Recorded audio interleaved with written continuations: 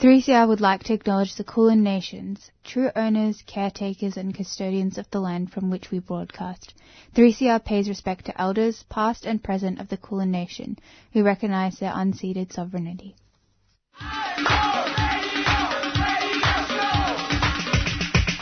This is 3CR Breakfast. Oh, yeah. Alternative news, analysis and current affairs. Monday to Friday, 7am until 8:30am. Only double. Clap your hands.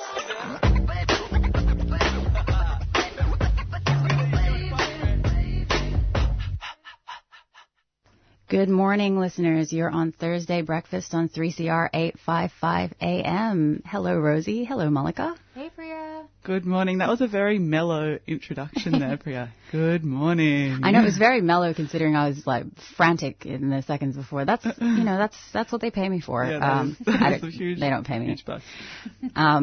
Not that it's not worthwhile. We love 3CR. Yeah, it is. So what's the date today? It's the 15th of July. 15th of July. We are more than halfway through the year. Mm-hmm. But on the people that have been following whether or not I've bought gloves yet, it is now too warm for me to wear gloves. So I think I'm fine. I'm going to be fine. Over 5 degrees. Apparently that's the cutoff. It's the sweet spot. And you know, I was breaking a sweat this morning riding in, so it's probably fine. I'm breaking a sweat right now. I forgot to take my jacket off and I am steamy. Yeah, I hope you guys are keeping warm. I mean, it is, while we're lauding the marginal increase in temperature, it is still pretty chilly out there. So we've got a packed show as usual. A packed show. Yeah, so first up, we're going to hear a speech by Tasnim, and this is from the Free Palestine rally in Naarm that was held on Saturday, the 3rd of July. And I think this speech is still so pertinent and important, both because there are evictions still happening in Silwan and Sheikh Jarrah, and, the detention of Palestinian activists and of journalists, and also because what Tasnim talks about in this speech around building a movement and ongoing solidarity is just so important to pay attention to and to keep building on this rather than waiting for flashpoints in the media. Absolutely. Then we are going to hear an excerpt of Beyond the Bars at Dame Phyllis Frost Prison. So this is from the Beyond the Bars broadcast last week on 3CR. So Daniel James and Viv Malo present this special broadcast, and this segment features Aboriginal Wellbeing Officer and recent Order of Australia Media recipient Auntie Lynn, and Heather, Suzanne and Stacey speak about art, culture and how family visits in the prison have been impacted by COVID-19. We will then be speaking to Slumber Kitty, a genderqueer writer, musician and troublemaker who has been on the Victorian Pride Centre's community reference group, and they join us to discuss the opening of the Victorian Pride Centre in St Kilda.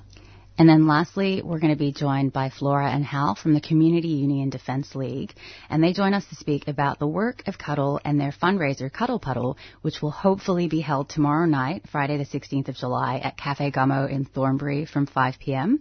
And Flora and Hal are both members of the Australian Communist Party, and Flora is going to be performing at the event under the name Magnetite Moth. Now, I say hopefully because, as you all know, we have cases of COVID-19 back in Victoria, so we really encourage people to keep on top of checking about that and really hope that people are out there getting vaccinated if you can. Absolutely. Yeah, so we might jump into news headlines shortly, but first...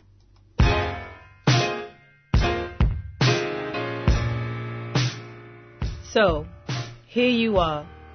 Too foreign for home, too foreign for here, never enough for both. Ijuoma Umebinyo, Diaspora Blues. What makes you smile and adds a spring to your step? What does it mean to belong? And how do we build a home away from home? Diaspora Blues is a show that contemplates what is and what could be. Join Busto and Bigwa every Monday at 2:30 on 3CR Community Radio. Produced by Jan.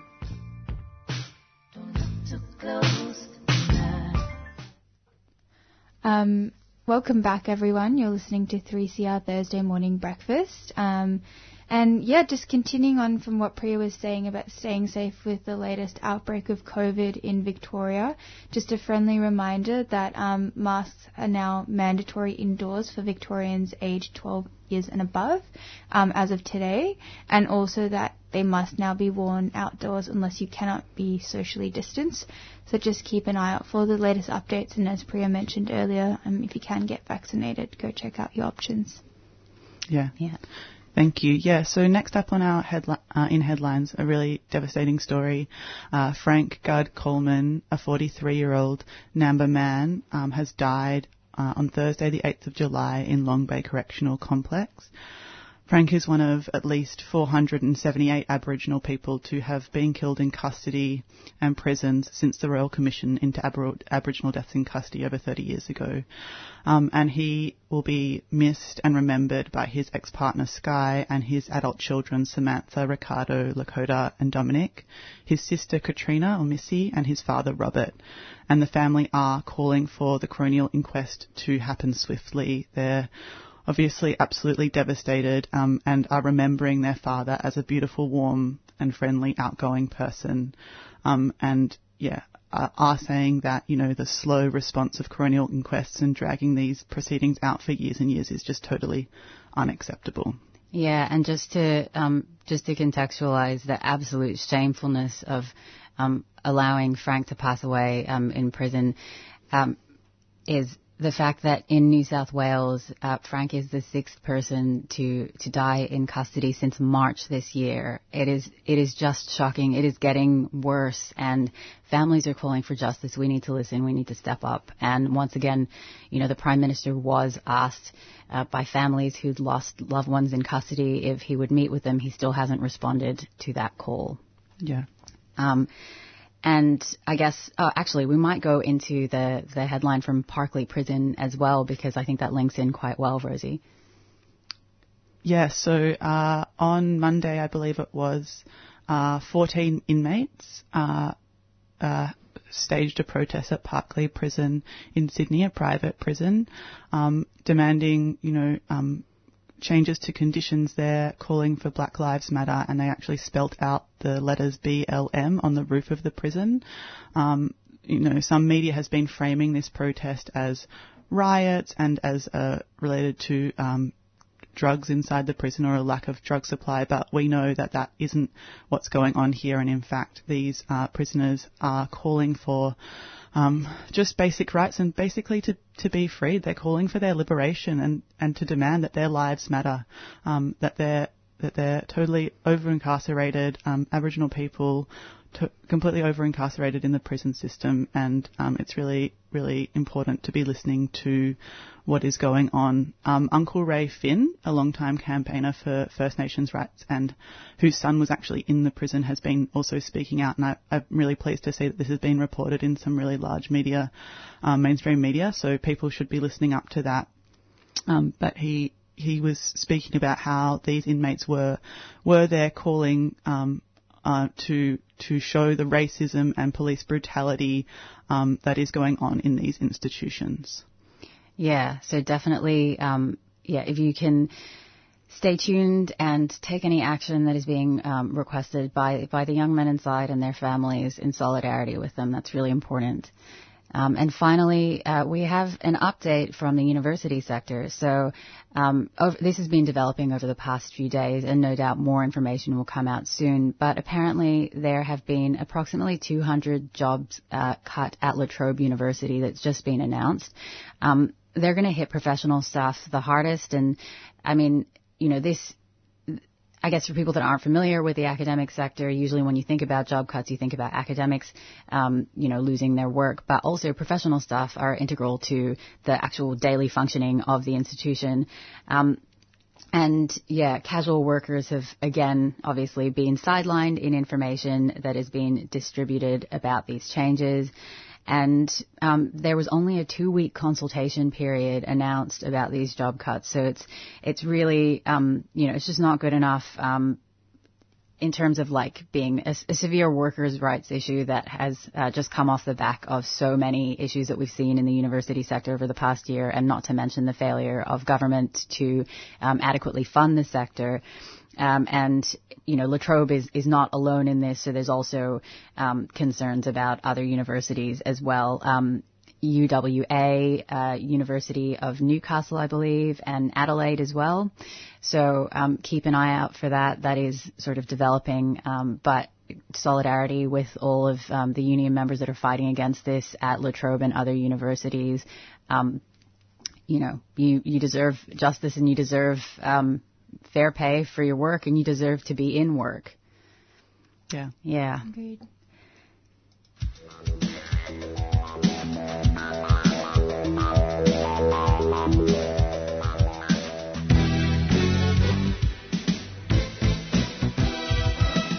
Hi, I'm Jeffrey. I'm Alphonse. I'm Erwin. And we are from the Voice of West Papua. Tuesday 6:30 until 7:30 p.m. News and music from West Papua.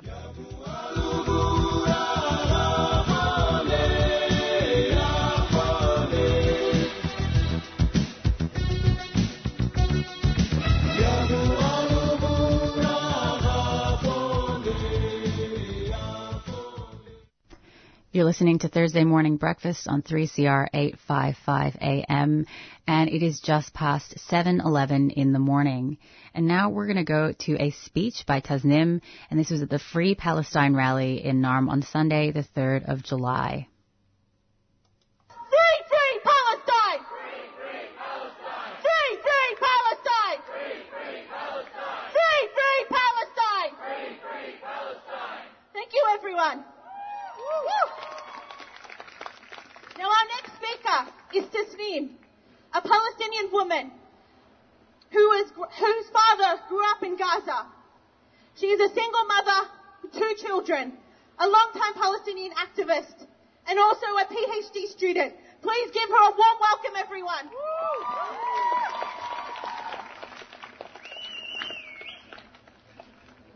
Hi, everyone, and salam. Thank you all for coming out today in solidarity with Palestine. As we know, the ethnic cleansing campaigns are going forward. We've seen that over the past week in Silwan, and there's been no change in decision in relation to Sheikh Jarrah. So the families in Sheikh Jarrah are awaiting the, Israeli ethnic cleansing to proceed. And that gives us every reason to be out here today. What I wanted us to kind of think about and talk about today was in relation to how do we sustain an ongoing Palestine movement in Australia from this settler colony to make sure that we are showing up and we are using everything within our means and every access to power that we have to keep anti-Zionism sustained. The Palestine movement needs to center on anti-Zionism. There are many anti-racist campaigns, refugee rights campaigns here in Australia, but it's our task to ensure that anti-Zionism is also at the forefront of activist movement and centered in activist spaces and progressive spaces, of course. We've seen the way that Zionists have tried to smear our chants from the river to the sea, Palestine will be free, and position it as an anti-Semitic call against Jews. This is unacceptable. This is our task, again, to ensure that our work, our Palestine activism, is heard and taken for what it actually stands for, and that is Palestine liberation and Palestinian freedom. From the river to the sea, Palestine will be free. No one can take that chant away from us, and no one can take away our political demands. So situating anti-Zionism within the struggle against racism is really important, particularly for those of us who are Palestinian or who are from an Arab background or from the MENA region. A lot of anti-racism centers around lived experience, centers around speaking from your own realities, and therefore that's when we participate in activist spaces, this is primarily what we can bring. In the struggle against racism, there's also the struggle against Israeli capitalism, and Israeli apartheid. And in the struggle for refugee justice, there's the struggle for the right of return for Palestinian refugees who are still living in urban refugee camps, as most of my family is in Jordan. And in the struggle against the rise of ultra-nationalism and far-right ideology, that's where we can center our anti-Zionism, our fight against one of the most vicious supremacist ideologies in the world today. Another thing that concerns me and that I think about is migrant solidarity. Solidarity from migrant communities here in Australia and participation in seeking political change locally. Because for me, there won't be change in terms of Australia's position on Palestine without targeting and addressing the way the Australian political system functions. When we challenge Labor and Liberal Party on Australian local issues, we also are trying to move them further left, and we're trying to move them further towards a radical position. And from there, we will see change on Palestine. So migrant solidarity, for me, is not only uniting over shared identities of being Indigenous or colonized or non-white, but rather coming together over shared political ambitions and political vision for Australia and for the kind of world we want to see. A world that is free from kind of dominator culture, free from oppressive structural forms of racism.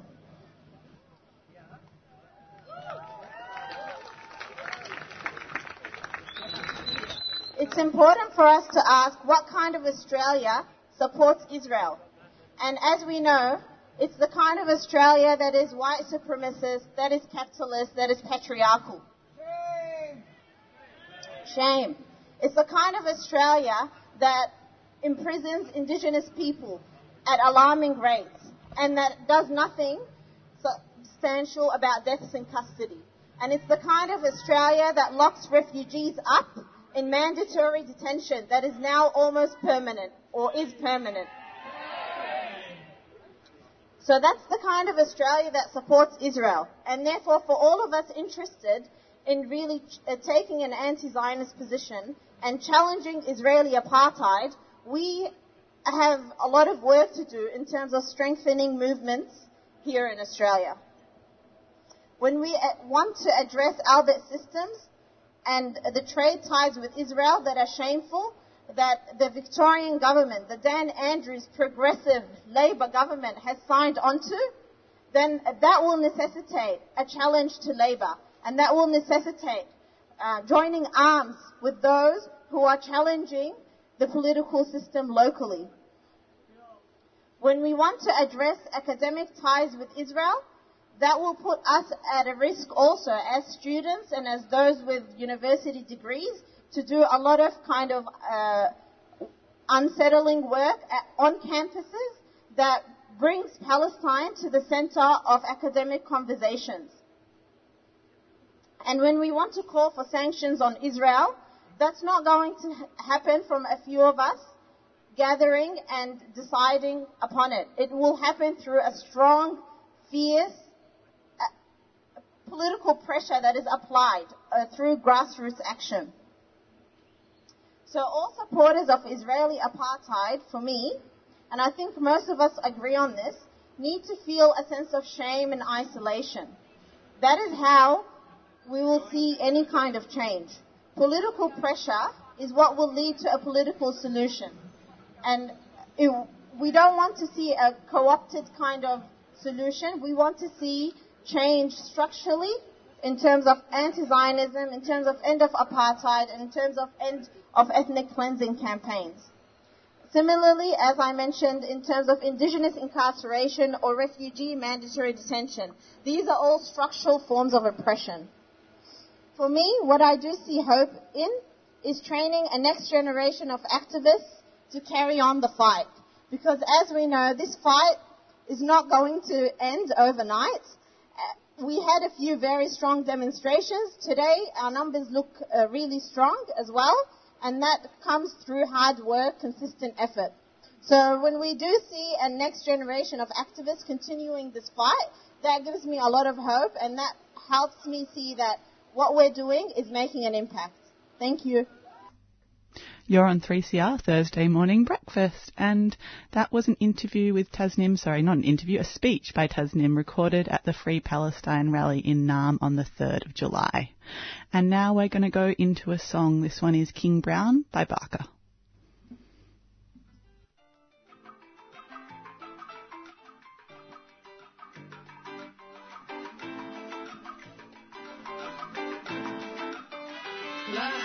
My ex call me toxic, call me King Brown.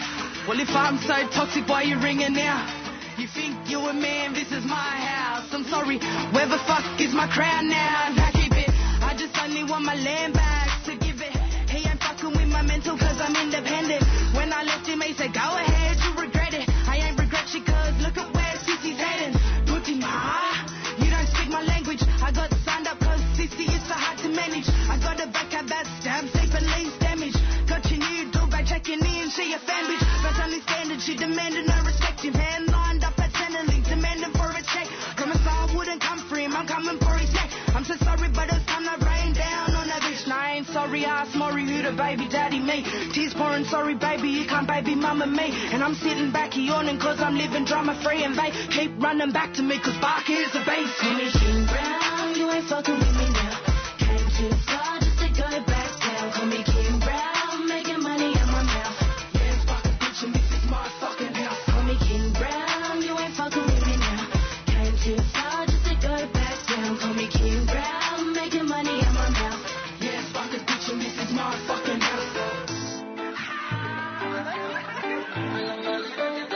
I don't even speak Spanish, but they all call me mommy. I ain't crying over voodoo unless that voodoo makes me money. Give a fuck about these fellas, I just find them more funny. How you get love sick, you make me sick to my stomach.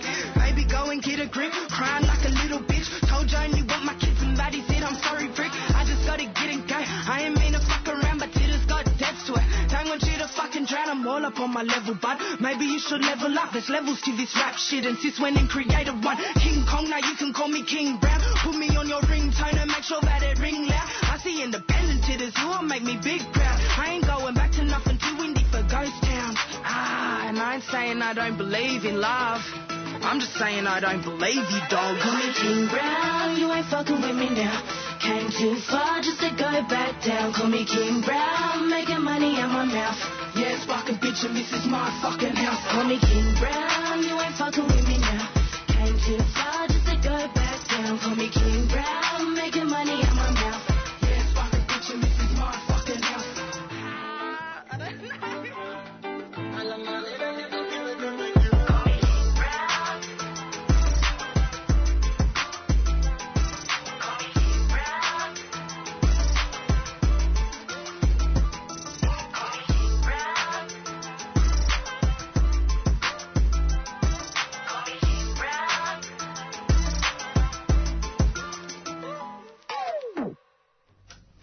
You're listening to Thursday Morning Breakfast on 3CR 855 AM, and it is about 7:23 in the morning. You just heard King Brown by Barker. Sorry, we should have probably put a language warning before that. But also, I mean, if you don't want to be listening to Barker, unfortunately, we will be playing Barker. So, all right, Malika, what do we have up next? Well, we are now going to hear an excerpt from Beyond the Bars at Dame Phyllis Frost Prison. Daniel James and Viv Marlowe present this special broadcast, and the segment features Aboriginal Wellbeing Officer and recent Order of Australian Medal recipient Auntie Lynn. And Heather, Suzanne and Stacey speak about art, culture and how family visits in the prison have been impacted by COVID-19. So we both have paintings. Both have painting for you guys. Introduce yourselves again. Who are we speaking with? Just so listeners know. Heather and Susan. Suzanne, yep. Sisters. So we both got paintings that we're going to give you guys. Oh, really? And this is one. Oh, Heather. Yep. Yep. So I'm going to describe it. We're looking at a square painting, acrylic painting. Yep. Black and blue background with dots, and there's 5 beautifully coloured turtles, green, blue, red, yellow, and it's dotted out, which is from WA. Yep. So it's my first painting. Yes. Well, one of them my first paintings. Yeah. Yeah. So I never knew how to paint until I come in here. Is there a story attached to it? No, not really. I've just had it in my room and, said to Suzanne, I want to give something to you guys for coming in, doing this with us. Oh, thank you very much. And she's got one too. Just lag me in, right, Joe? Put that lag and release program, So I was meant to sell this painting, but I mean, it just feels like it's right to give it to you guys. Heard in one of the Brother Boys songs on NITV playing, and he mentioned no prisons, no slaves, no masters. So that's pretty much what I put on to canvas. So, Susanna, that is, I love it. Yeah, that's real 3CR. Yeah, and this one's at the end is the no masters, where we stand at our doors with our IDs, what we just did. Yep. Yeah. Wow. So it feels like it's right to go. Can you describe what we're looking at? So we've got the 3 sets of hands. The first set is the hands on the prison bars, and then the second one is for the no slaves with the hands with the chains breaking, and then the third one, the hand holding our ID, and then the BLM. Wow. Yeah. So have you been painting for a while, Suzanne? I have been since I was little, but I never actually put anything onto canvas until I came into prison. Right. I got a poem to go with it, but I can't read it. That's shame, John. But you've got to do it. You've got to do it now. I don't know if it's really a poem, but okay. So no prison, no slaves, no masters. The darkness in my heart, in my soul, which has led me to prison, of which it was not that before. A slave to the justice system, always in and out of the cells. The masters I endure 4 times a day, holding my ID. My place has now been made for me. How do I break free from this sadness that wells in me? May God please forgive me for my sins. Please give me the strength and guidance to break this cycle. Help me begin to heal and put this as a memory as far as can be behind me. Yay. Very good. So, 2 beautiful pieces of artwork, and I think they're both very 3CR, and so we're very, very, very, very grateful for you for doing that for us. Are you working on any other sort of pieces of artwork at the moment, and what sort of direction you want to take with that? I want to keep it and do it on the outside. Painting. I've sold quite a few paintings now, which is really good. Online, through the torch? Yeah, through the torch. So they can help you once you're released? Yeah. To continue that? Yeah, so they'll set us up on the outside with, canvases, paints, whatever we need. So I really look forward to doing it when I get out. I'm aware of some art spaces too, right in City of Yarra there. Yep. That are just happening, so could be open soon, and It's good. It's good to sit down and actually focus on something and stay out of trouble.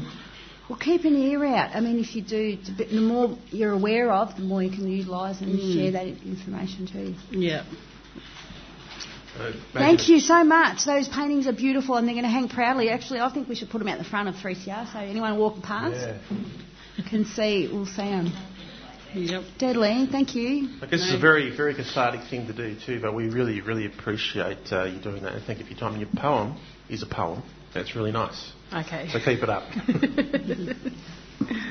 Thanks, Susanna. We've got someone else in the room. Familiar face. I remember this. Hi, I'm Stacey from Wamba Country. Hey, Stacey. Hey, Stacey. Thanks for coming in and joining us. Yeah, my traditional ancestors are Tanarong and Bunurong. And I'd like to shout out to Uncle Choc and Auntie Ursula. Last year I shouted out to a man. Shame job.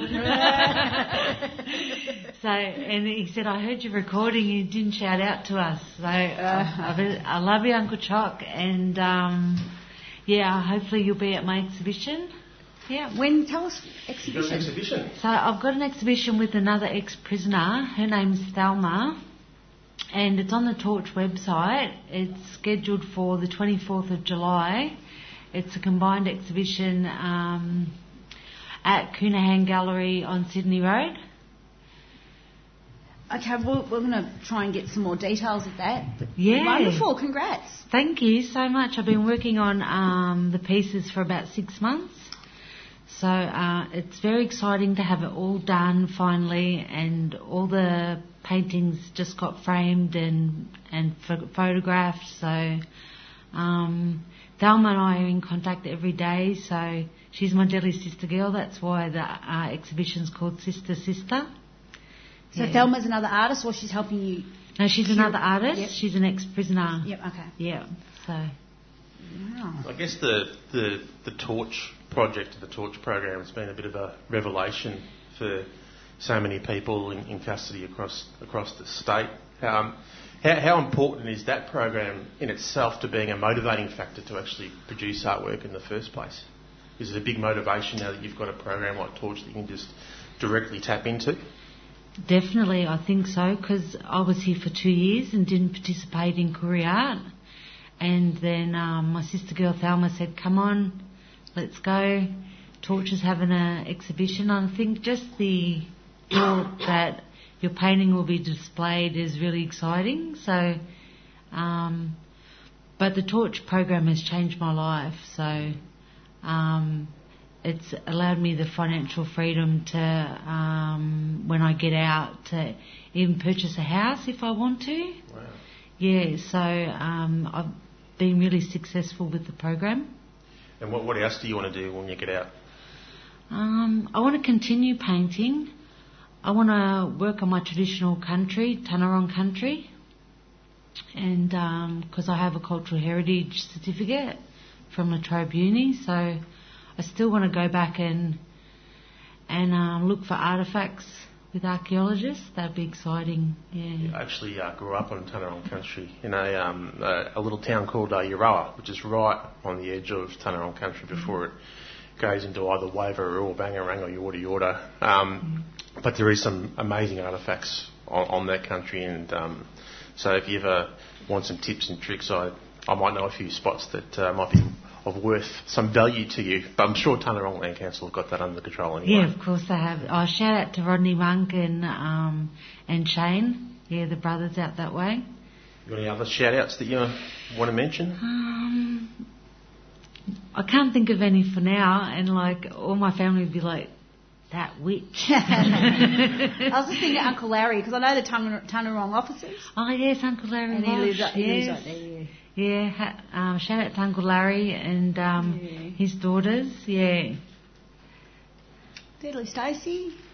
Thank you so much. So July the 4th, I'm definitely going to, look into that. Please come, and it'll be online as well. So you can purchase art online from the 24th. Yeah. And I'll make sure Uncle Taljum and Urs got that info as well. I'll bring them up. Definitely, yeah. I got a letter from him the other day, so... yeah, him and Aunt Ursula are doing well. Having their own exhibition soon. Yeah, he's got a couple of things. Yeah. He's a real inspiration and a warrior soldier. He is. For our people, love him. Yeah, growing up, he used to be like, who's the greatest? I'm the greatest, Uncle Choc, because he's my great uncle, being my grandfather's brother. Yeah, so I'll say, you're always the greatest, yeah. So he's too deadly. I love Uncle Choc. Cool. He's a regular on 3CR, We've got buttons there we push and then you hear tells him words of wisdom, Here on 3CR 855 AM or 3cr.org.au. You're listening to the Beyond the Bars broadcast from Dame Phyllis Frost Centre. Now, Stacey, I believe that you have some information on someone that works here that you would like to share with us and the listeners. So Annie Lynn received a great honour. Annie Lynn, why don't you tell us all about it? Because we're so excited for all your hard work that you've been doing for us for over 20 years. It was the Order of Australia award, so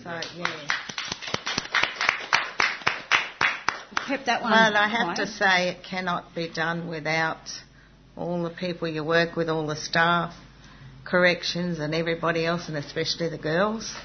And everything, for giving me the opportunity to work with each and every one of them, because nothing like this can be achieved if I haven't had that opportunity. So, thank you to everybody. Stacey, what does Aunt's work mean to the women that are here? Well, personally, what Aunty Lynn means to me is when I first come to prison, I had an 8-hour bus trip here, and I got here at 8 o'clock at night, and Aunty Lynn stayed behind and made sure she was there for me when I come through the gates.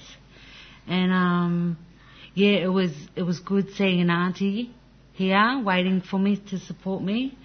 And it meant the world to me because I was terrified when I got here. So thank you, Aunty Lynn, for all them years ago. That's what you do. Yeah, being there for me. But Aunty Lynn's contribution to the jail is no one can replace her. She has lots of sidekicks.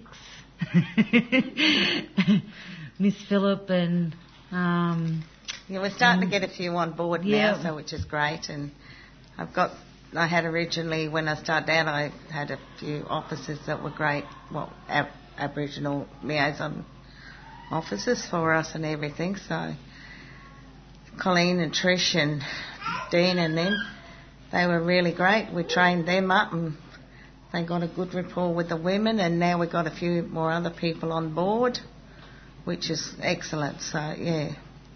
And that's what we said before. We're teaching them all so we can get the job done properly. Do you have a chance to meet and network with other liaison officers from other prisons on a regular basis? Not all the time, especially with the COVID being on, but most of us keep in contact through the Yellum and stuff like that and everything when you can, although you get too busy to sit to do Zooms all day. Yeah. But yeah, when we can, we try and get together somewhere where we can all just have a coffee or something like that and have a yarn about what's going on at their place. It doesn't happen that often, but when it does, it's good. But with the COVID being on, everything's at a standstill. So, Stacey, I guess a question for you. Like, when you've obviously got a good relationship with Art. Yeah. What is it like when you don't have a good relationship with someone? Say there's someone there that you don't have a choice about. Is there dynamics there that can be troublesome, and how would you deal with that?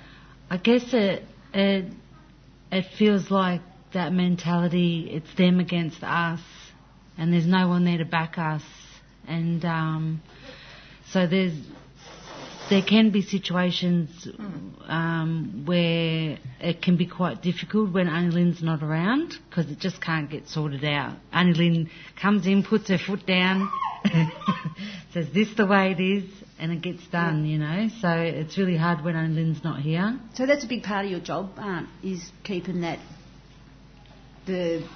everything. You've got to keep the calm between everybody, and like I said, it's teaching everybody. And these girls know if they muck up, I'm going to go off. I don't sit back and say, don't be naughty. They know they're in for it, but they're a brilliant bunch. And like I keep saying, we're like a little family. I love them as much as they like me, so... We love you, Aunty. We're working together.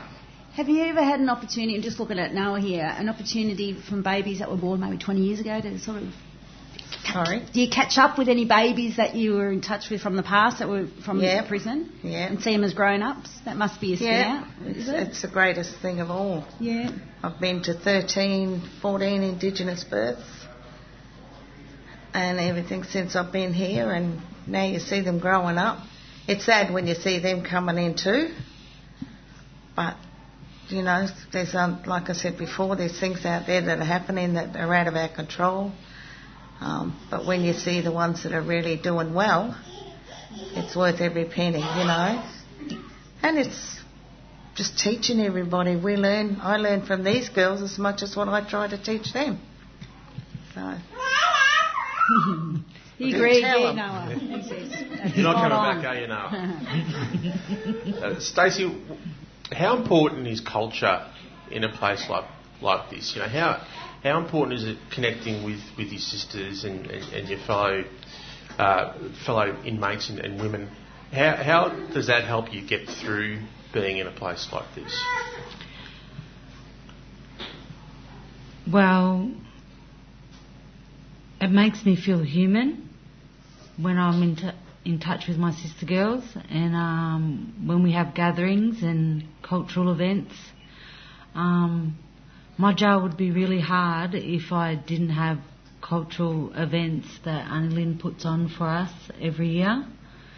So keeping connected to community through cultural events. I always see and meet people from community at these events, which warms my heart because I know I've still got a community to go out to when I leave here. Have you got any questions for us about the outside world at the moment in this COVID crazy pandemic place that we're in? I was wondering, how does the Indigenous community feel about the jab? I couldn't speak for the whole community. I think there are some that have gone ahead and there's some that haven't. But I know a lot of I don't know about the numbers. A lot of the ACCHOs around the place are running really strong vaccination programs that are being taken up pretty well, I believe. But in terms of the way people feel about getting them, I couldn't. It's an individual thing. I couldn't really tell you what other people think about it. But I can tell you that Viv and myself are both fully vaccinated. It's an individual thing. I think of it as a collective thing as well. Yeah. You do have to. It's about everyone. But I'm not a doctor, so I won't speak too much. Okay. But how do you feel? Like, have you? How do I feel? I feel like I need to have it done for the common cause. Yeah. So I don't want there to be any restrictions around seeing my children or visits because that's a really big thing for us. Yeah. So I'm all for it. Yeah. What we do know also is that there have been very, very few cases of COVID within the Aboriginal community, particularly here in Victoria, because I think we do such a good job of looking after ourselves, and we have all these tremendous health services across the state that have been really good at making sure that people get tested and are aware of what we're supposed to do in terms of mask wearing and the like. Has COVID been, how much of an added burden has COVID been in here for you in terms of dealing with it? So we usually have an event called Sisters Day In every year, and so we haven't been able to have that for the last 2 years.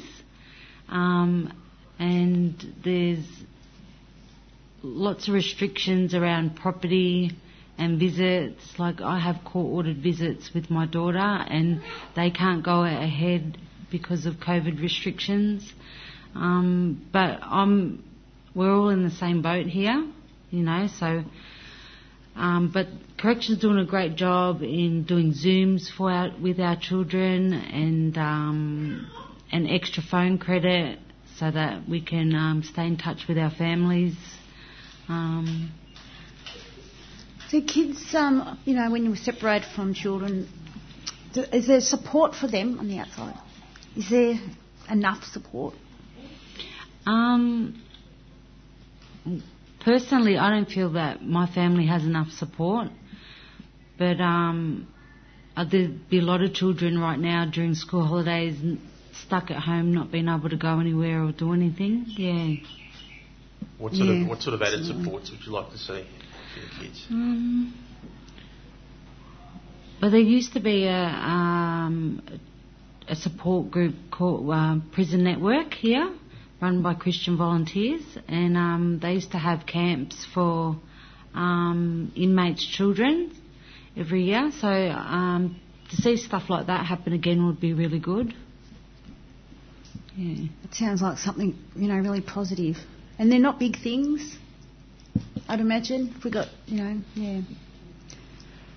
they're not big programs, but they can go a long way to solving any sort of future issues down the track to try and break the cycle a little bit. And again, another way of getting kids in touch with their culture as well, I would imagine. Yeah, definitely.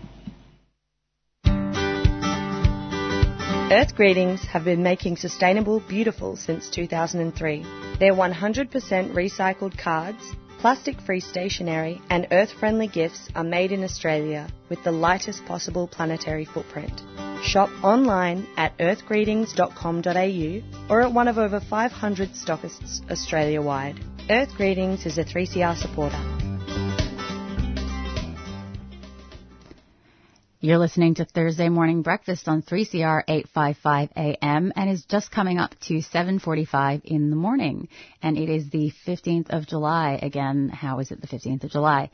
You just heard an excerpt of Beyond the Bars at Dame Phyllis Frost Prison, which has been presented by Daniel James and Viv Malo, and it's a special broadcast which featured Aboriginal Wellbeing Officer and recent Order of Australia Medal recipient Auntie Lynn, and Heather, Suzanne and Stacey, who all spoke about art, culture, and how family visits in the prison have been impacted by COVID-19. And now, and Beyond the Bars played during NAIDOC week, so that was last week, July 5th to 9th, 2021. And if you want to go back and listen, you can go to 3cr.org.au/Beyond the Bars.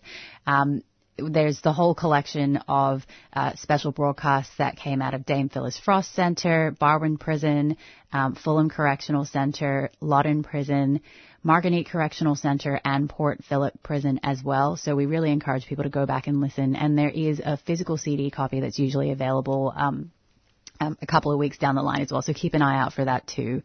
And now we're going to go into an interview that Rosie did earlier this week with Slumber Kitty, who's a genderqueer writer, musician, and troublemaker who has been on the Victorian Pride Centre's community reference group. And they joined Rosie to discuss the opening of the Victorian Pride Centre in St Kilda. You're on 3CR Thursday Breakfast. Up next, we're speaking to Slumber Kitty, a genderqueer writer, musician and troublemaker who has been on the Pride Centre's community reference group. Today they're joining us to discuss the opening of the Victorian Pride Centre in St Kilda. Welcome, Slumber Kitty. Thanks for talking to me. Thank you so much for joining us. So the Victorian Pride Centre officially opened on Sunday the 11th of July in a new purpose-built building on Fitzroy Street in St Kilda. Could you let listeners know how the Pride Centre came to be and what its purpose is? Yeah, well, the Pride Centre, the idea of Pride Centres is, occurs in other places in the world, but this is the first time in Australia that a Pride Centre idea has been floated. And, I mean, it's primarily a way, sort of like offices to house LGBT NGOs and organisations. So it kind of solves a number of problems for those organisations, where they might be housed, and also co-locating them together in the one space has a lot of benefits, obviously. And it's all kind of tied into their funding structures. These are, government-funded organisations that receive some amount of government funding. So, but more broadly than just office space for LGBT NGOs, Pride Centres are, aspire to be community spaces where sexually and gender diverse people can come together, not just access services, but have space where there's events, where you can meet, where you can gather, and act as sort of like a hub for many different things.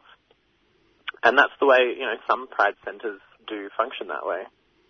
I mean, that sounds like a really noble and important, idea. But I was watching some of the news clippings and videos online of the launch event in preparation for this interview, and it was quite hard to avoid the kind of corporatized language of the rainbow sector, so to speak.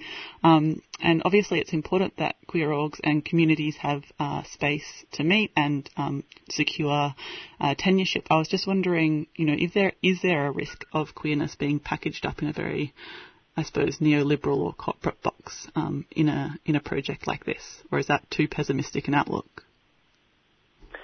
I don't think it's pessimistic at all. I think it's very realistic. There's definitely a risk of that happening, and it does happen, and it is happening with regards to the Victorian Pride Centre. And, there's many needs in the LGBTIQA+ community.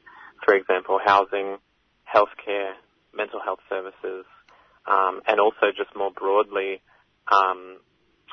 liberation from homophobia, transphobia, biphobia, all this kind of social structures that are embedded within institutions, including LGBT organisations, and particularly, government, different levels of government. And so, one problem with the Pride Centre is it's kind of come from state government, and its whole kind of structure and purpose is really built out of the funding that the Victorian state government made available and the land that they were able to secure within St Kilda. And that's kind of really its goals and purposes are built out of those things. So of course it's going to, be prioritising its role as sort of officers for LGBT organisations and services.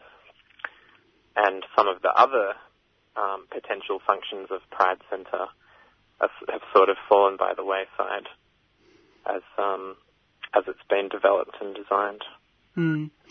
Yeah, that is interesting. Like that, yeah, there's still space and meeting space for community organising and things, but it does seem, at least from looking at their website, that the central kind of promise of this Victorian Pride Centre is this bringing of these kind of bigger organisations into one space and what that might be able to do. I was also aware that Dan Andrews was part of the launch of the centre. And obviously, this lends itself well to his image as a progressive premier. I was wondering if the opening of the Victorian Pride Centre is in part an attempt by this government to generate good PR around the LGBTIQA plus community. Do you have any thoughts on that? Yeah, and it's 100% Victorian Labor Party going for the pink vote, going for the rainbow vote, going for the progressive vote. And, we've seen that throughout the whole design process of the Victorian Pride Centre. It's extremely friendly process to the Labor Party. The Community Reference Group, has been extremely friendly to Victorian Labor Party. And there's been, several opportunities, public relations opportunities made available that benefit the Victorian Labor Party and elected politicians like Dan Andrews, Martin Foley, the Equality Minister, Martin Foley. And, that is really concerning. It's like, at some point, you have to ask the question, how much of this Pride Centre is actually about liberating LGBT people from homophobia, transphobia, biphobia, etc., and giving us what we are demanding and what we need? Or how much is the Pride Centre functioning as this kind of public relations tool to benefit a political party and the political careers of certain people? And obviously there's overlap there. It's good that LGBT organisations can secure ongoing funding, can be co-located together, get brand new office spaces. All of these things, can be beneficial. So there's some overlap there, but I think we do need to be asking really important questions about what are the priorities here? Why have certain things been prioritised over other things? And why has there been, so many great PR opportunities created for the Victorian Labor Party and elected representatives, while other concerns have been, sidelined or ignored?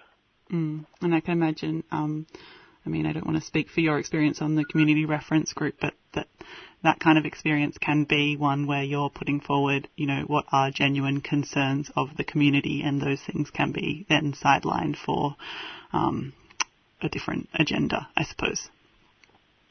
Yeah, and the process that the Community Reference Group went through was really quite corporate, quite formal, and, while they did manage to assemble a pretty good group, a pretty representative group of sexually and gender diverse people, and at certain points we were able to have some really good discussions about important issues. And, some concerns were able to be raised. So that's great, but you actually have to do something with that. You know, a community reference group can't just be a forum where some concerns can be raised and then they just get put on the shelf and nothing really happens. Or, okay, we'll deal with this thing and this thing, but all those other things, that's too hard. Or that's too, doesn't align with the goals of the power, the political power that's behind the Pride Centre. Especially if you start critiquing, the friendliness with the Victorian Labor Party and these PR opportunities and the Pride Centre being used essentially as like a political and electoral vehicle, then it's like, well, no, you can't, we have to give the politicians their PR platform and let them use it in this way, because they're the ones who have allocated the money for it in the budget. So, yeah, there were lots of concerns that were entirely sidelined or ignored, and important discussions that should have happened that didn't happen, and all the things that just were never acted on. And I think it's a real shame because there was a great group of people brought together. And if the community reference group was given more power, was listened to, its concerns were acted on, the Pride Centre would be better. It would be a better thing, and maybe it would look very different, and maybe that would be, much more beneficial to sexually and gender diverse people, even if it may have been less beneficial to politicians. Yeah, this $5 million towards a new and improved Pride March to happen in Fitzroy and Collingwood is just so extremely bizarre when, you consider that there are some really urgent material needs that sexually and gender diverse people have on the ground around healthcare, around housing, around so many things. That $5 million could be better spent elsewhere. We don't need a government-funded protest. Like, protests should be totally out of the government's control, pushing them to put, $5 million into housing. There's not enough crisis accommodation or public housing available for queer and trans people to access in Victoria at the moment.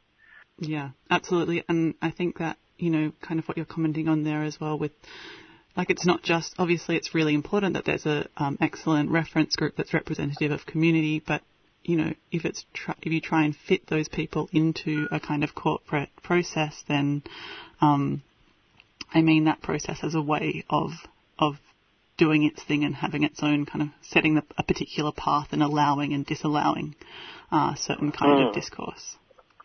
And one example that might be useful to mention is the issue of police and the involvement of Victoria Police.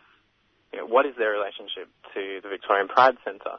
And that was always going to be a contentious issue, and there was, disagreement even within the community reference group about that. But generally, it was accepted that, we should try and minimise the extent to which Victoria Police have a presence at the Pride Centre, because obviously the presence of police is going to make that space inaccessible to the most marginalised sexually and gender diverse people who might be wanting to access services and use that space and feel safe to be there. But once some of the discussions that were had is like, well, me personally, I was advocating for a space in which police were not allowed to enter, unless there's an emergency and someone's life is in danger. Police have no place at the Pride Centre. But that, is considered an extreme position, even though it's something that would make the Pride Centre more accessible. Yeah. I was just wanting to finish on, thinking about the Pride Centre and sexually and gender diverse communities. I'm wondering if you could speak to perhaps what a community space should or could look like that would really centre those people who, are marginalised and just genuine, community desires? What do we want to hold on to, I suppose, in those spaces? Yeah, I mean, that's going to be different for everyone, but I think one thing that might tie a lot of people's interests together is that, the Victorian Pride Centre should be a community-controlled space. If government wants to allocate some funding to construct a building, to, fund services in it, etc., that's fine. That's great. It should be putting up the money for this sort of stuff. But there should be no strings attached. No PR opportunities, no, bending the goals and the aims and the purposes of this space. Let the community have full control over it. It's not a political football to kick around and try and win some more votes with. It's like people's lives, and a space like a Pride Centre can be life-changing or life-saving for people. Like, it's not a thing to toy around with. The community should have control over that space. And there's many different ways that you could do that, and many different ways that could look.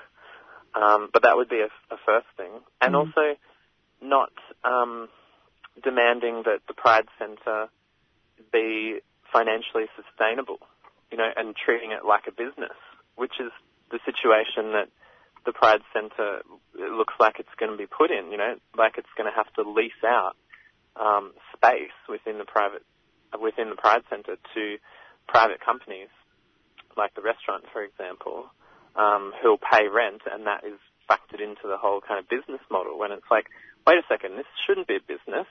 It should be a community space. The government should just be paying for as much of it as is possible. The only thing I'd add is to that, what should it look like, is that everyone should feel like they are able to access that space, particularly marginalised sexually and gender diverse people. So injecting drug users, homeless people, rough sleepers, sex workers, poor people, poor LGBT people generally. These are the communities, the people within our community that need to be centred and prioritised, rather than police or, a big NGO or something. Yeah, absolutely. And when the most marginalised amongst us feel like we can access these kinds of spaces, then maybe we can say they're starting to function as they should be functioning. Yeah, that's at really basic level. Yeah, that is a really important and beautiful place to end. So thank you so much for joining me today.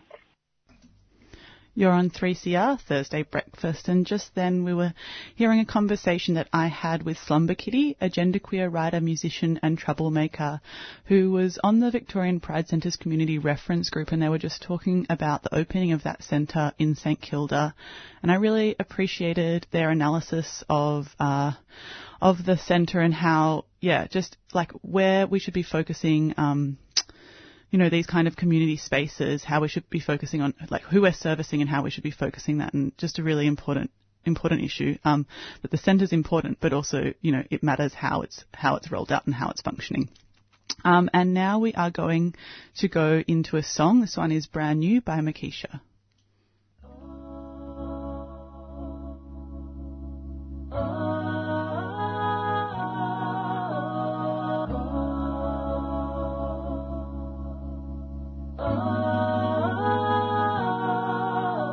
I shouldn't be feeling this way, but you came in my life and opened my eyes. You made me feel some type of way I cannot describe. I'm writing these lies, 'cause truth is I ain't got no clue what it is to be loved or be someone's boo. I'm only praying that it's you I'm hanging around, 'cause you make me feel new,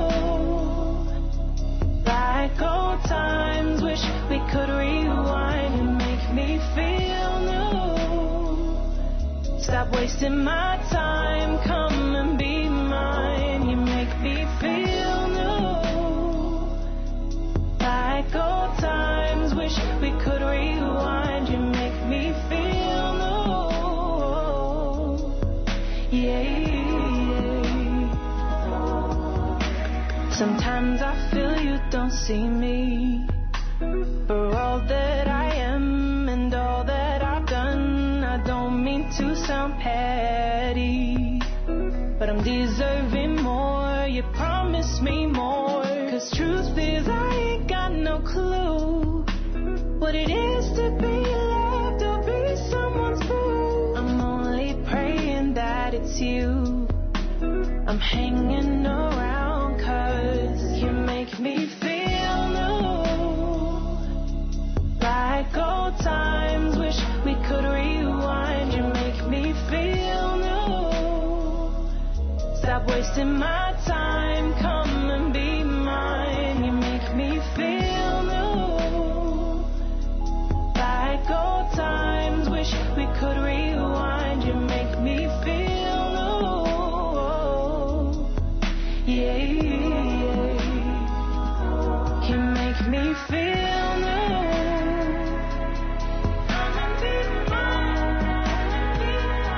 You make me feel new.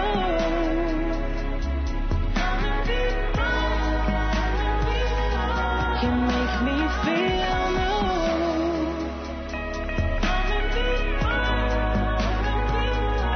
You make me feel new, yeah.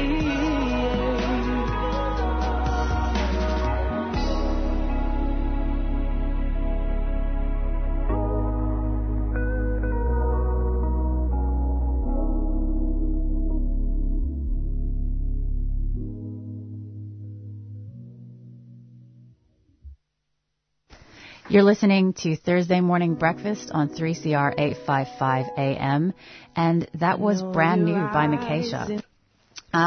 So just a reminder about the COVID restrictions that have come into place again. Masks are now mandatory indoors and also outside if you are unable to socially distance in Victoria. And as we've seen, there's been an increase in cases. So people really need to be pretty vigilant. Make sure you can stay on top of social distancing, hand washing, sanitizing, and wearing your mask. And also make sure to check the Victorian State Government's Department of Health website to make sure that you're on top of the latest news. Get vaccinated if you can, and we got to limit the spread of this variant because we don't want to go into lockdown again. But I guess we'll find out at the presser later today. So you're on Thursday Breakfast, 3CR 855 AM. It is just coming up to 8:08 in the morning. And we're going to head to another interview soon, but I think we might jump into another song first. But before that, the Black Lives Matter movement is not going away here or overseas. It gives me hope seeing the numbers of people that turn out to these Invasion Day demonstrations in Melbourne. It gives me the understanding that we will win, folks. We will succeed. Subscribe to 3CR in 2021. Feed Radical Radio. Subscribe today. Go to 3cr.org.au/subscribe or call the station on 94198377.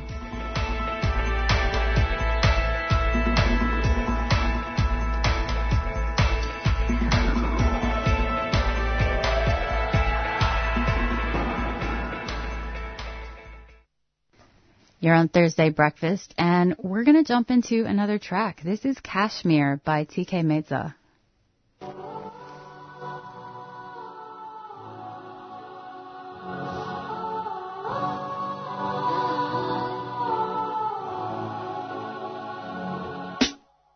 You ain't sleeping till you lived your life with no fear.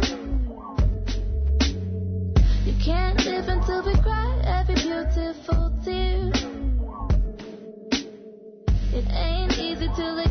especially when yes info. Camouflage my darkest spots, disconnecting third thoughts. Do what you gotta do, deep in the dark web. The things we find in there shouldn't be seen by anyone. Do what you gotta do, there's not a lot of me left. You know it's hard on me. This time is the last time, 'cause I'm soft like cashmere. Spreading out like a wildfire, we're so out of control. Winter's where we fall, falling deep in our thoughts. Miss me when I'm gone, that's usually how it goes. Like, I'm soft like cashmere. As long as we bend in time like the memories, slow it down in the centuries. I don't think I could see the future. Right at the middle, we became enemies. Centimeters from telling me that you always thought my love abused you, and I'm about to lose you. I guess it never goes easy, and there's a service when you need it, so I disconnected myself. And when I wanted your wisdom, you just gave me a reason to put a hole in your chest.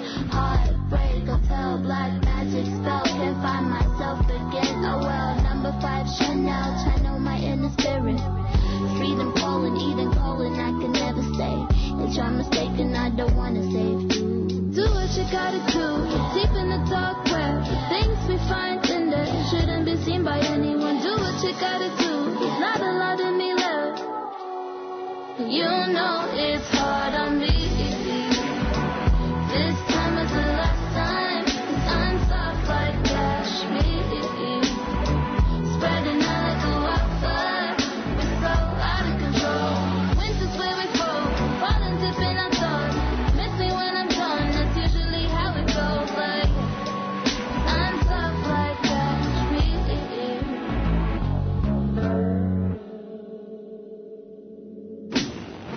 Spreading out like a wildfire. I'm soft like cashmere. Spreading out like a wildfire. Spreading out like a wildfire. I'm soft like cashmere. Spreading out like a wildfire.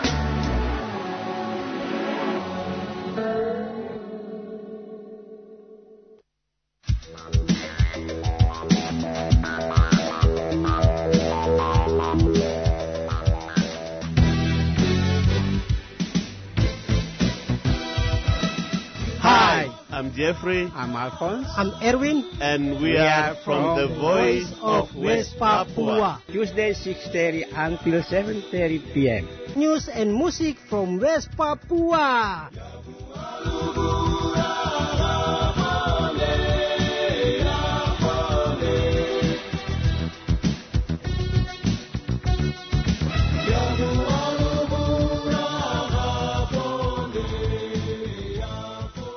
Have you heard it on the news about this fascist group thing? Evil men with racist views spreading all across the land. They're pulling on the boots in Brazil and wiping off the eggshells in Moorabbin. Fascism's on the march, and we say, yeah, nah. Yena Pasaran is a new weekly program on 3CR dedicated to tracking this rise in Australia, Aotearoa, and all around our increasingly warm little globe. Every Thursday at 4:30 p.m, we'll be talking to writers and fighters about some angry blighters. Brothers, sisters, we don't need that fascist group thing. Brothers. Good morning. You're back here on 3CR Thursday Morning Breakfast. We just heard that awesome track by TK Misa, Kashmir. Yeah, and it's, I think Rosie mentioned a very pertinent album name. It was Last Year Was Weird, Volume 3. Yeah, which is, I think, you know, what else is there to say? And now we are joined by Flora and Hal from the Community Union Defence League, who are joining us to speak about the work of Cuddle and their fundraiser, Cuddle Puddle. Hey, Flora and Hal, thank you so much for taking the time to join us today on Thursday Morning Breakfast. Hey, thanks for having us. Sorry, well, you're a bit quiet. Could you maybe come a little bit closer to the mic on your phone? Yeah, no problem. Perfect. I can hear you now. Awesome. Well, yeah, thank you so much for taking the time to come on Thursday, Brecky. And maybe when we just to start off, could you tell us a little bit about the origins of the Community Union Defence League? So, when did you form, and what spurred this? And I mean, either of you can take this. Yeah, I can take this. Cuddle formed out of the Communist Party in Sydney quite a while back now. The objective was really to engage with communities on the ground. They felt that a lot of leftist organising, and they were really involved if they were already on the left, so just to actually meet people where they were in their communities. In Melbourne, the Australian Communist Party, which we're both from, started up the Cuddle CBD Kitchen around December 2019, which moved around a bit, settled at Vic State Library from 3 to 6 p.m. every Sunday in early 2020, then started the Saturday Dandenong Kitchen in August 2020. Both kitchens run every week. We distribute cooked meals, tea and coffee, clothes, toiletries, blankets, books, other essential items. And yeah, the kitchens, they're not just about handing stuff out. We're trying to build connections with people, talk about communism with people who might otherwise never be in spaces where they're likely to encounter those kind of ideas. Yeah, fantastic. And, you know, I've been following your social media for a while, and you can really see there's been a lot of on-the-ground presence handing out those essentials and making sure that people actually get a feed, which has been, I guess, something we've seen more of in terms of the growth of mutual aid networks as government has failed to provide for people during especially the longer lockdowns. Yeah, so could you take us through a bit about the sort of overall like guidance and people that participate in Cuddle, but also people that access support? Yeah, so Cuddle is we're like a volunteer group. So we get a lot of younger people as well, which is really good. So the street kitchens that run every weekend, like the most sort of forward-facing thing that we do. But we've got a lot of other stuff, like we're involved with a lot of other grassroots community organisations. We've been doing a lot of work with Husk lately, for example, who run we've been participating in like a garden care thing with them. We've done a lot of sort of community-led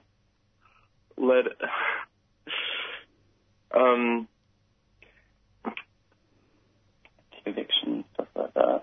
Yeah, sorry. You're right. Yeah, we've tried to provide all the material support to different campaigns over the years, which is a big part of what we want to do.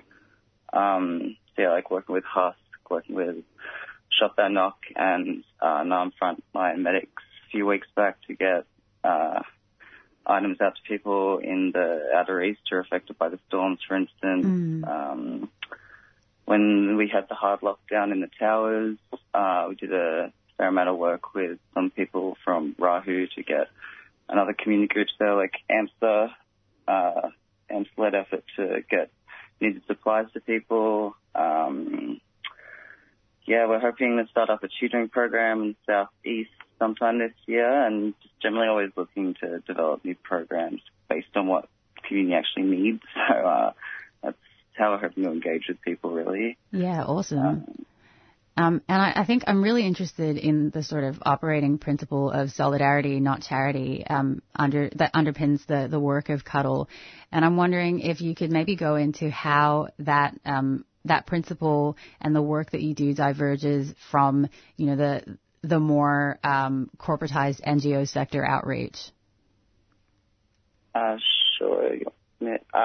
So I guess one of the key differences is our aim. We don't want Cuddle to be like a force acting like a holy saviour, kind of, you know, the privileged deigning to help the impoverished and expecting them to be grateful. We want to organise and empower working class people themselves to help each other.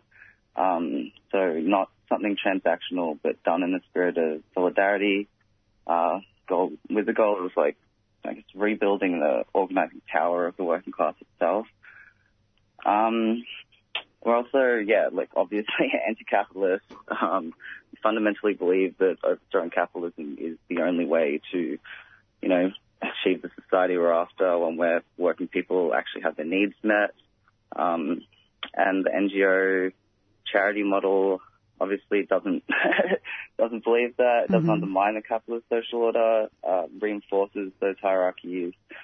But, we believe to make any real change, we need to, as working class, as the people, be able to organise and act collectively, and we need to be able to support each other when forces of capital attack us, which is another key part of what we want to achieve. Yeah. So, yeah. Yeah, no, I think, just emphasizing there the idea that it's not about providing a service in a top-down kind of way, but more in terms of organizing within communities and getting people activated and thinking about their own material conditions and how they can work with other members of their community, right? Yeah, definitely. Yeah. But of course, this can't happen with no financial support. So Cuddle has a fundraising event. Fingers crossed that it's still going ahead. I know we're still waiting for COVID instructions, but Cuddle Puddle is scheduled for tomorrow night. And what's on for the night, and what's your goal? Yeah, we hopefully it's on. We'll have to see how things go. Fingers crossed. We'll put a fair amount of work into it. We've got a really amazing lineup set. Lots of solid comrades performing. We're excited to be doing our first fundraiser show at Cafe Gummo, which is obviously a really fantastic community for the radical left in Melbourne to have. A really fantastic venue for us to all have available. And they've been really lovely to work with.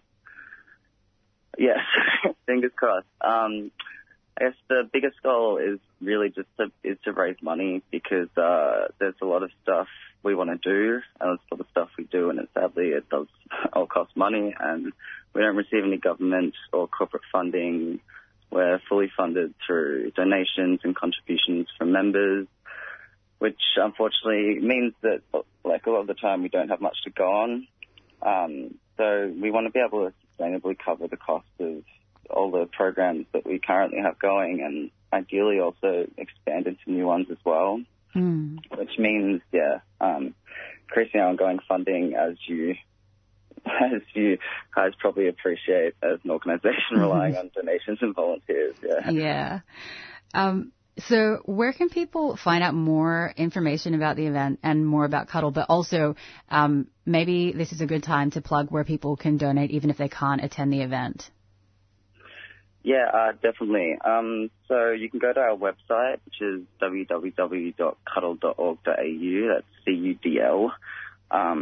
To find out more about us, you can sign up to the rosters there, and you can donate there as well. I've also got a Facebook page, which you can find if you search for Community Union Defence League Melbourne, and an Instagram, which is @CuddleMelbourne. Just if you message us or email us through any of those, please do get in touch if you're interested in finding out more.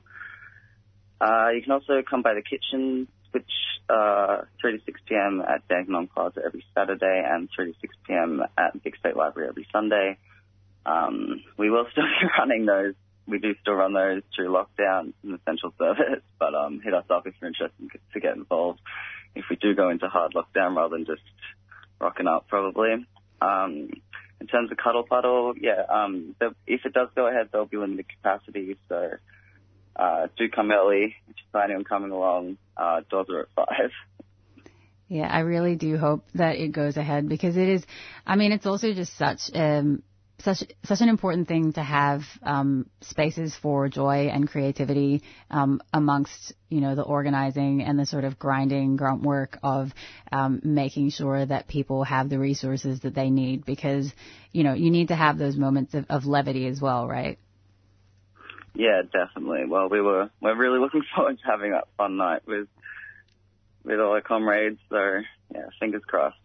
Yeah, well, I really, really hope that it goes ahead. And for people that aren't able to attend, or people that just want to support anyway, head to Cuddle's social media, to their website, and get involved. This is about getting invested in your local communities and turning away from, turning away from and resisting the ravages of capitalism. So thank you very much. Awesome. Thanks so much for having us. Thank you. Awesome. Take care. Cheers. And that was Flora and Hal from the Community Union Defence League, who joined us to speak about the work of Cuddle and their fundraiser, Cuddle Puddle, which is hopefully going to go ahead tomorrow, Friday, the 16th of July, at Cafe Gummo in Thornbury from 5 p.m. And Flora and Hal are both members of the Australian Communist Party, and Flora is hopefully going to be performing at the event under the name Magnetite Moth. Now, we really encourage you to look up Cuddle, that's CUDL, Community Union Defence League, on their website, on Facebook, on other social media, because they do take donations. They are not funded by government. They are not funded, by any major corporate partners or anything like that. It is a community grassroots movement, and they've been doing really excellent work making sure that people are fed and clothed and have essential supplies, especially during the lockdowns. Try and chip in, donate if you can, but they've also got options to sign up as a volunteer. So get invested in your local community. So I think we're coming up to the end of the show, guys. It's been a big one as usual. Do you want to take us through a bit of a rundown on what we've talked about today? Absolutely. So first off, we heard a speech by Tasnim from the Free Palestine rally that happened in Naarm on Saturday, the 3rd of July. We then heard an expert off Beyond the Bars at Dame Phyllis Frost Prison. Daniel James and Viv Marlow presented the special broadcast, and in this segment it featured Aboriginal Wellbeing Officer and recent Order of Australia medal recipient Auntie Lynn, as well as Heather, Suzanne and Stacey, who speak about art, culture and how family visits in the prison have been impacted by COVID-19.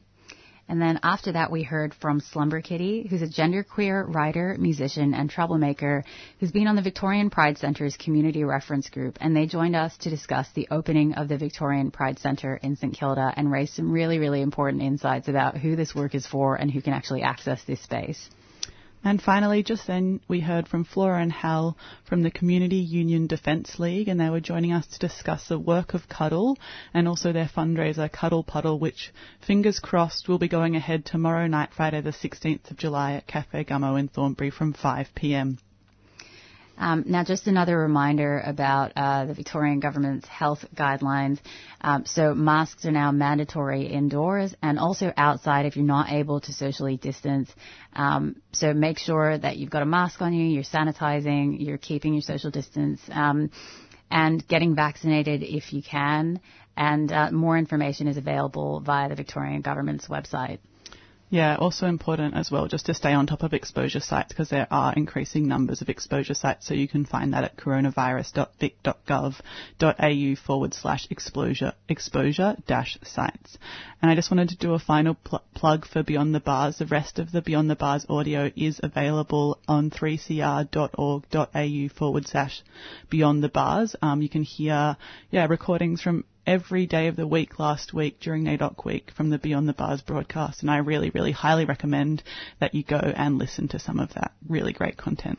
Yeah, I think it's one of the really special things that 3CR is able to do is actually go and speak with people that are incarcerated and amplify their voices, and I think that's just one of the amazing things that 3CR is able to do as a station. So please go listen and buy the Beyond the Bars CD when it's available. There's one every year. Yeah, I think it's actually free, even. Is it free? Yeah. Oh, well, you don't even have to buy it. But you should get it. 20 years on the air, Beyond the Bars, which is really amazing. So I think, is that all we have time for this morning? I think we're almost there. I think thank you so much again for tuning in to Thursday Morning Breakfast on 3CR 855 AM, and we will speak to you next week. 3CR Breakfast would like to thank the New International Bookshop, Melbourne's independent radical bookstore and venue, for their financial support of this program. You can find Nibs in the basement of Trades Hall in Victoria Street, Carlton. And while you're there, check out Radical Coffee, a worker-run cooperative cafe in the courtyard. Keep up to date with upcoming events at nibs.org.au.